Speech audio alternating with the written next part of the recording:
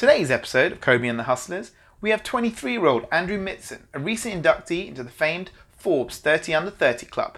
At the age of 16, he dropped out of school and self-studied to a 98% average and received offers to read economics at Cambridge and the London School of Economics. Amazingly, he graduated in 2016 as top of his year. In his final year, he co-founded Uplearn, an online learning system that guarantees A-level students with an A to A-star grade or they get their money back. Uplearn deploys neuroscience-informed artificial intelligence to determine students' strengths and weaknesses to construct personalized learning experiences. In addition to guaranteeing an A-star and A grade, the company works with charities to give a course free to a child in need for every course sold. What a life to live. I'm on the come up. What a life to live. Hello, Andrew. Hi. How are you doing? I'm well, thank you. How are you? Thanks very much for being part of this new series of Kobe and the Hustlers. We're really happy to have you here. And we normally like to start off this amazing podcast with some really random questions. Mm-hmm. And we're going to start off with, are you a Star Wars fan or a Harry Potter fan? I'm a Star Wars fan. Marvel or DC? Marvel. McDonald's or Burger King? Neither. I'd probably go for McDonald's. Okay. Mutton curry or chicken curry? I mean, depends on the restaurant, but I'd go for mutton curry if it's done well. Fair enough. Good. Cool. Fantastic. Thanks again for coming down. So, first of all, I want to talk to you. Well done on your recent induction into being one of the Forbes 30 Under 30. It was a recent award. How does that make you feel? Like, that's a great achievement already, and you're only 23. Yeah, it's very exciting. More so because of the people that it introduces you to. Like at the Forbes 30 Under 30 launch party. Honestly, I was just surrounded by the most fascinating, interesting people I've ever met. That's pretty cool. It's like a girl there who's a quantum physicist at Oxford, but also a professional ballerina, for instance. Wow, real athletic mix of people. Yeah, exactly. Yeah. No, that's an absolute fantastic. So how did that even come about? Like, how does Forbes get in contact with you? How do they, give you the award? Tell me that. Like, how does that even work? It's not that exciting. Okay. So you get selected for this award, and they sort of narrow it down from a massive list of people in different categories, and then they send you an email, and then to say that you won. Yeah, okay, exactly. Fine. What category were you part of? So we were in two categories. So the first was social entrepreneurs, and the second was youngest. Oh wow, that's really good. So yeah, that was cool. And then they invite you to this launch party, which is in Soho. Oh, fantastic! Yeah. So a really trendy part of London. Fantastic. So tell me about Uplearn. Actually, no, let's not talk about Uplearn yet. First of all, I want to understand. At 16, you decided to throw school in the toilet and start learning your A-levels by yourself. Mm-hmm. What made you do that? So I really struggled at school. I had a really hard time. I couldn't understand what was going on in the classroom. Typically, things just moved a little bit too quickly for me. Other times, the teacher wouldn't go into sufficient depth for me to build like a full conceptual understanding. And I have a really hard time sort of understanding things superficially. Yeah. Like just being given some sort of declarative statement and being asked to remember it. I need to understand. Yeah, you need to understand the logic that's exactly. Yeah. So anyway, I started. My school attendance sort of just dwindled, and then it got quite close to my A-level exams, and I realised that I didn't want to just throw everything away. I still wanted an education, so I started self-studying. I found these amazing videos on YouTube, and they pretty much got me through my entire A-levels. Fantastic. And you did really well. And you then went on to study at LSE. Yeah. And you again performed really well and, graduated as top of the year, top of your class. So again, congratulations. And in the year of your final year, you founded Uplearn. Yeah. So tell me about Uplearn. So Uplearn is the product I wish I wish existed when I was doing my A-levels, because it was such a struggle scrambling between these YouTube resources and random threads and forums online. What Uplearn does is it puts your education in one place. So it's an online learning system. We provide everything from interactive videos that cover the content to exam technique walkthroughs, practice papers written by official Edexcel, OCR, AQA examiners. You've got live 24/7 tutor support from Cambridge and Oxford tutors. You've got 1,000+ progress quizzes testing your understanding. And the idea is you go through this course, you engage with our materials, and what's happening as you do that is our AI is analyzing your strengths and weaknesses, and it takes you back to the things you suck at most until you reach 90% in every single topic. And at that point, we can guarantee you an A or A star grade or your money back.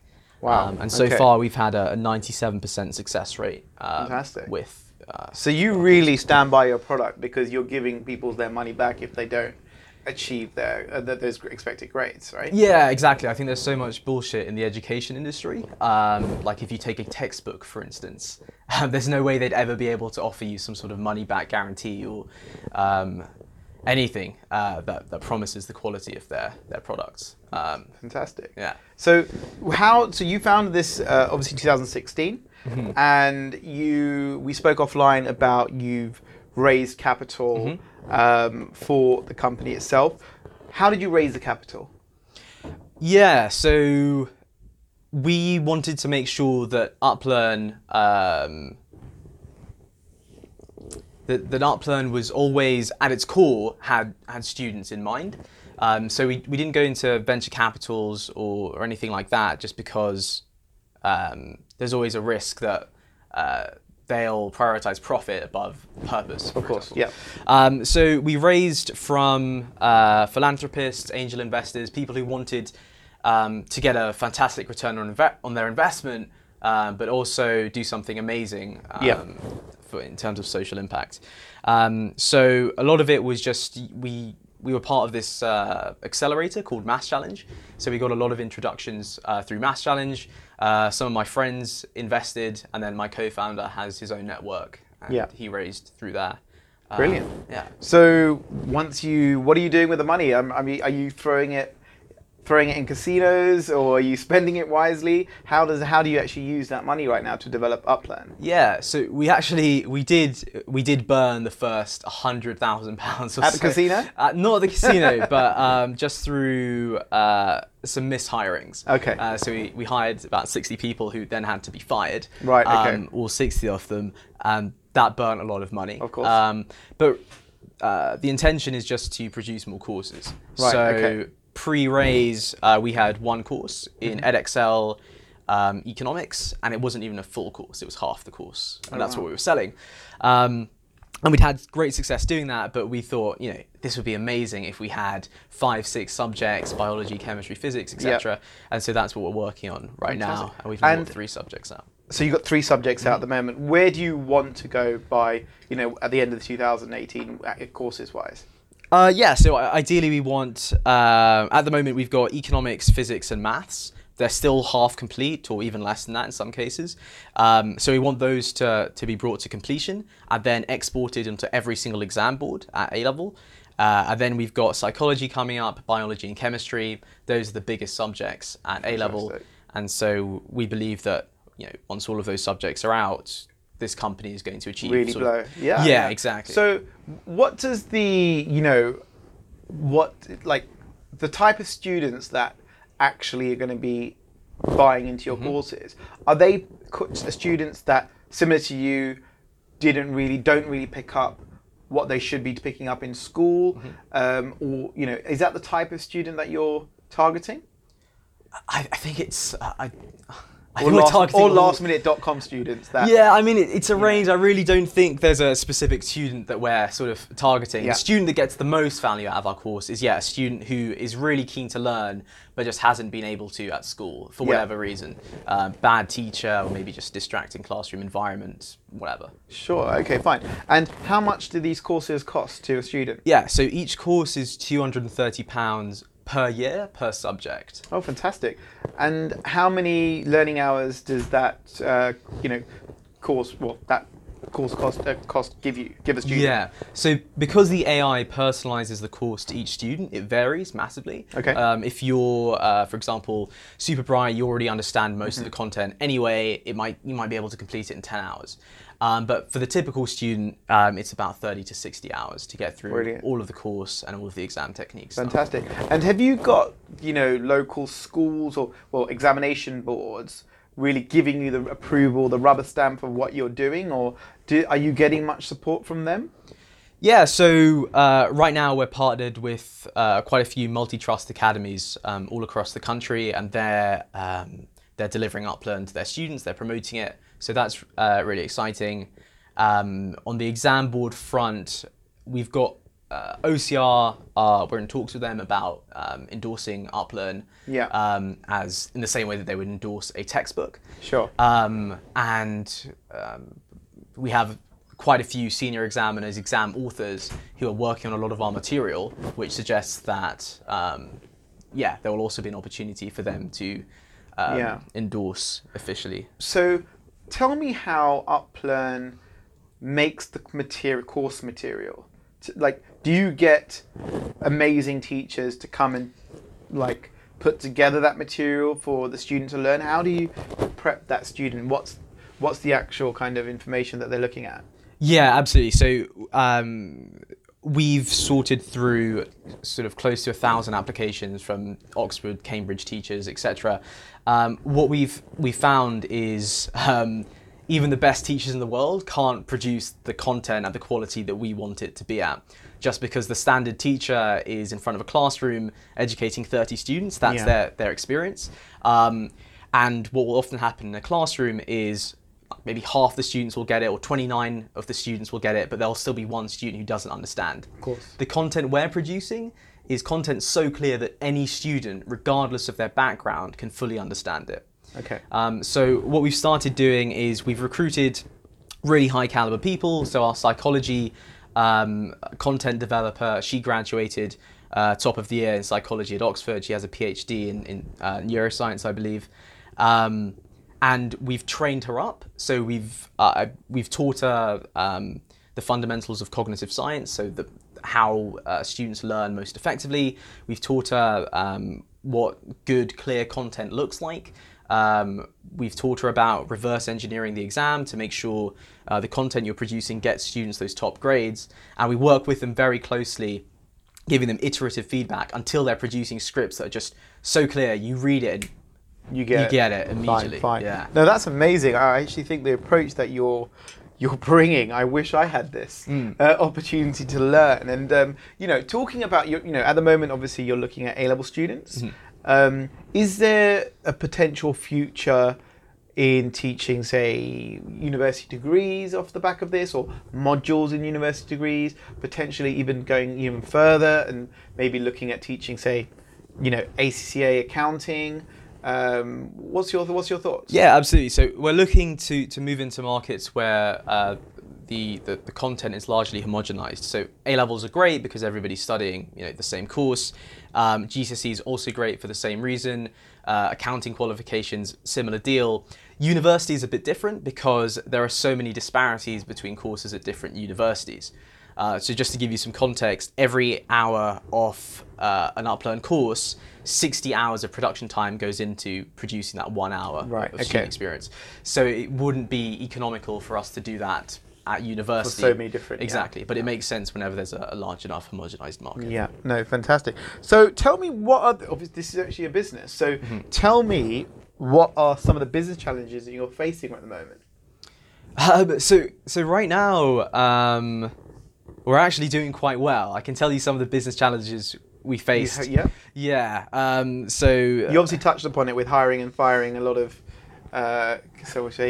people that didn't fit your criteria. Yeah. So I mean, at the very beginning, the problem was we just didn't have any money. So I was working like 16 hours a day, producing, not just writing the scripts for the video, but doing the audio recording, the audio processing, sketching the video, animations, animating the video myself, and that took up a huge amount of time.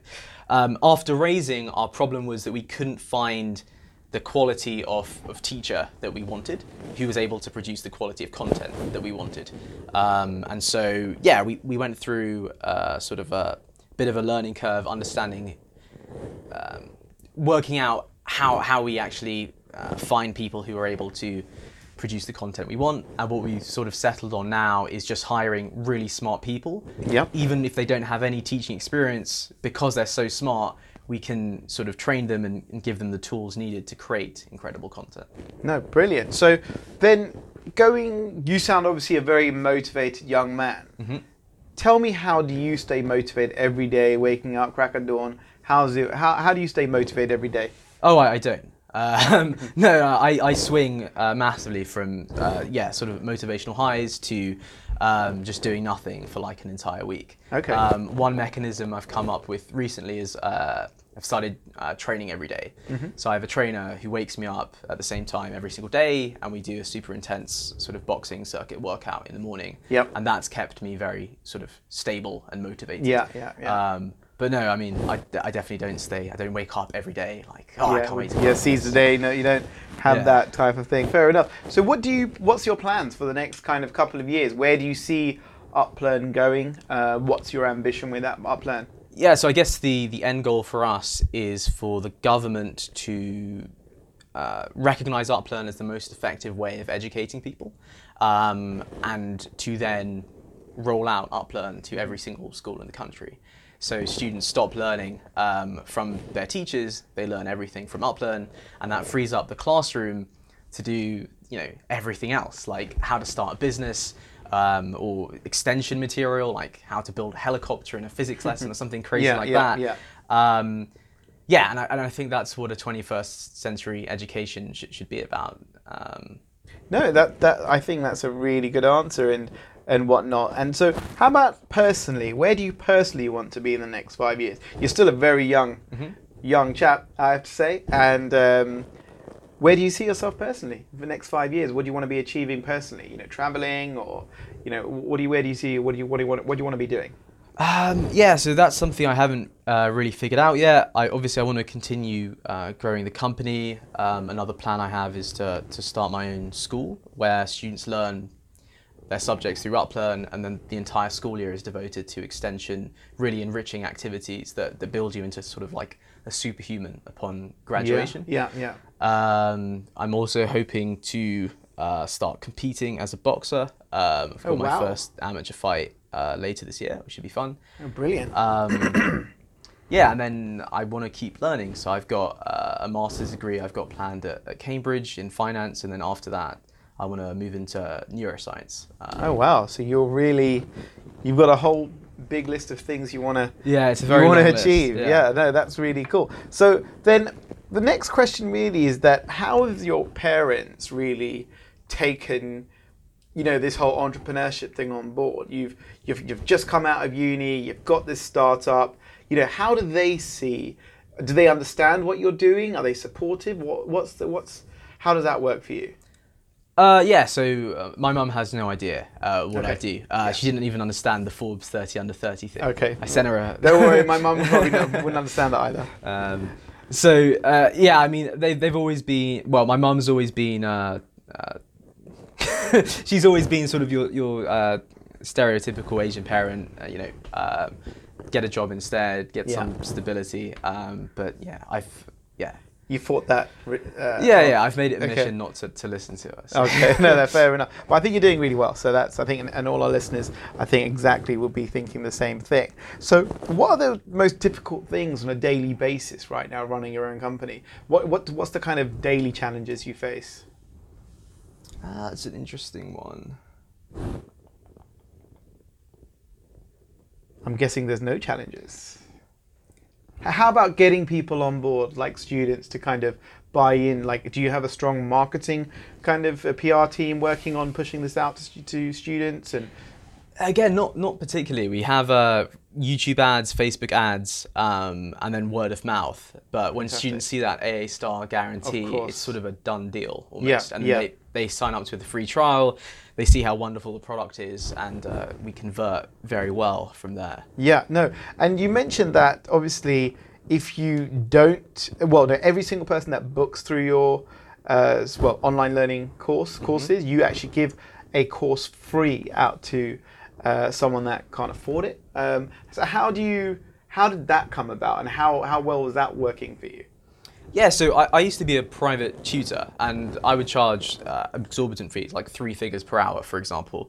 And that was great, and I really enjoyed the work I was doing because I was helping students achieve incredible results. But the flip side was I wasn't helping other students achieving those incredible results.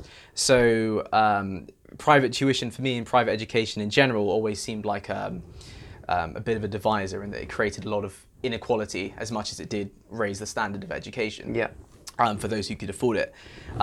So we were very keen for that to not be a consequence of the work that we do. And because after building a course, there's no marginal cost to providing a course to an extra student, because it's just a packaged software, basically. We thought it made 100% complete sense to offer a course free to a student who can't afford it. And have you had much success off the back of those students that, I'm sure you have, because I'm sure your learning experience is great for them. But, what's the feedback from those students that didn't or couldn't afford it? What have they said about the whole experience with Uplearn? Oh, it's been absolutely amazing. Because we've had students who've got like BBC and then A in economics, which they use the Uplearn course for, and that's what got them into university. Brilliant. It's been really touching seeing that the product. I think it's so rewarding that I obviously the EdTech scene is just amazing. It's got huge growth for this year. One of the top kind of industries that they see massive growth over the next kind of couple of years. I think you're in a workspace which is amazing and whatnot, and that's probably why you've got so much support, especially funding on the funding side as well. And I'm sure you'll do well. So, going to come down to final 2 questions. The second to last question is, what advice would you give to students right now that are going to be sitting exams this year? Yeah, so we have like a research summary that synthesizes 450 papers and elaborates on what the most effective learning techniques are. So to distill them into maybe just the top 3, the first would be test yourself. So a really easy way to do this is literally just to write your notes and to cover the page up, and then to try and recall every single thing that you've just written down. So that exploits the testing effect, which can lift your grade by up to 50%, which is pretty exciting. So first is testing effect. The second thing is spaced repetition. This is a little bit trickier.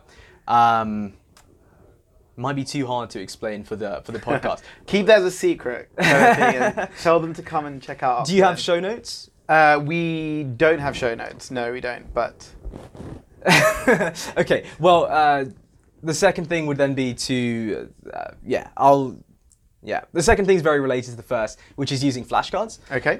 So on one side of the flashcard, I would write a question to myself or something that I need to recall, and then on the back, I would have the definition or whatever information I need to recall. And then the third thing I would do is keep a silly mistakes sheet. So particularly for maths, I would lose so many marks just because of silly mistakes. And so what I decided to do is revise my silly mistakes in the same way I revised the rest of the content. So I'd make a list of these silly mistakes, I'd revise them, and then in the exam, I would be so much more alert to the silly mistakes that could potentially wean out arise. those mistakes early, Exactly. So when it comes to exam time, you're prepped. Yes, exactly. Fantastic. Okay, so final question now. It's great to kind of finish on this note, and I know a lot of our listeners would love to know the answer to this. How do you take an idea? What's the advice you give to other hustlers that have got an idea and they want to launch it? Yeah, so I get this a lot, and it often really amuses me. So I met this guy the other day who was like, I want to start a plumbing company, and I'm a plumber. And my USP is that our plumbers will all ride around on scooters so they can get to appointments quicker than other plumbing companies. So I thought, that's great. And then he was like, yeah, so I need £50,000. I was like, why do you need that? And he's like, well, I need to, build a website, then I need to do the marketing, then I need to buy all of these scooters. No traction. Exactly. Yeah. Yeah. So my my advice to people like that, which is like most people, is you don't need an app. You don't need capital. What you need to do is create a minimum viable product. So rather than starting your scooter company with 10 scooters and this super fancy website, what you could do is go onto something like Squarespace, which is a website builder, or Wix. And you can build a website for maybe £10. It can be a super simple website, so it could be like fastplumber.com or something like that. Yep. And then rather than hiring out 10 scooters, it could just be you, and you need one scooter to do that, and see if that makes money. And if it does make money, then you can reinvest that money and start growing the company. But if you find out it doesn't make money and the business isn't for you, then you haven't wasted £100,000 starting a fast boiler repair company that doesn't work. No, that's absolutely true. And so yeah, Andrew, thank you so much for your time. It's a fascinating story that a young man like yourself at age 23 is doing so much and is looking to accomplish so much. So good luck, and good luck with the boxing fight. That's when is that happening? September. Yeah. Good luck. I'm hoping that you get the knockout. Thank you everyone for listening in to another episode of Kobe and the Hustlers.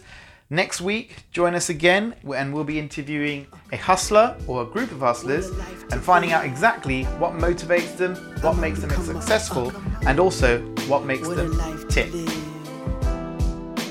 I'm on the come up. What a life to live. I'm on the come up.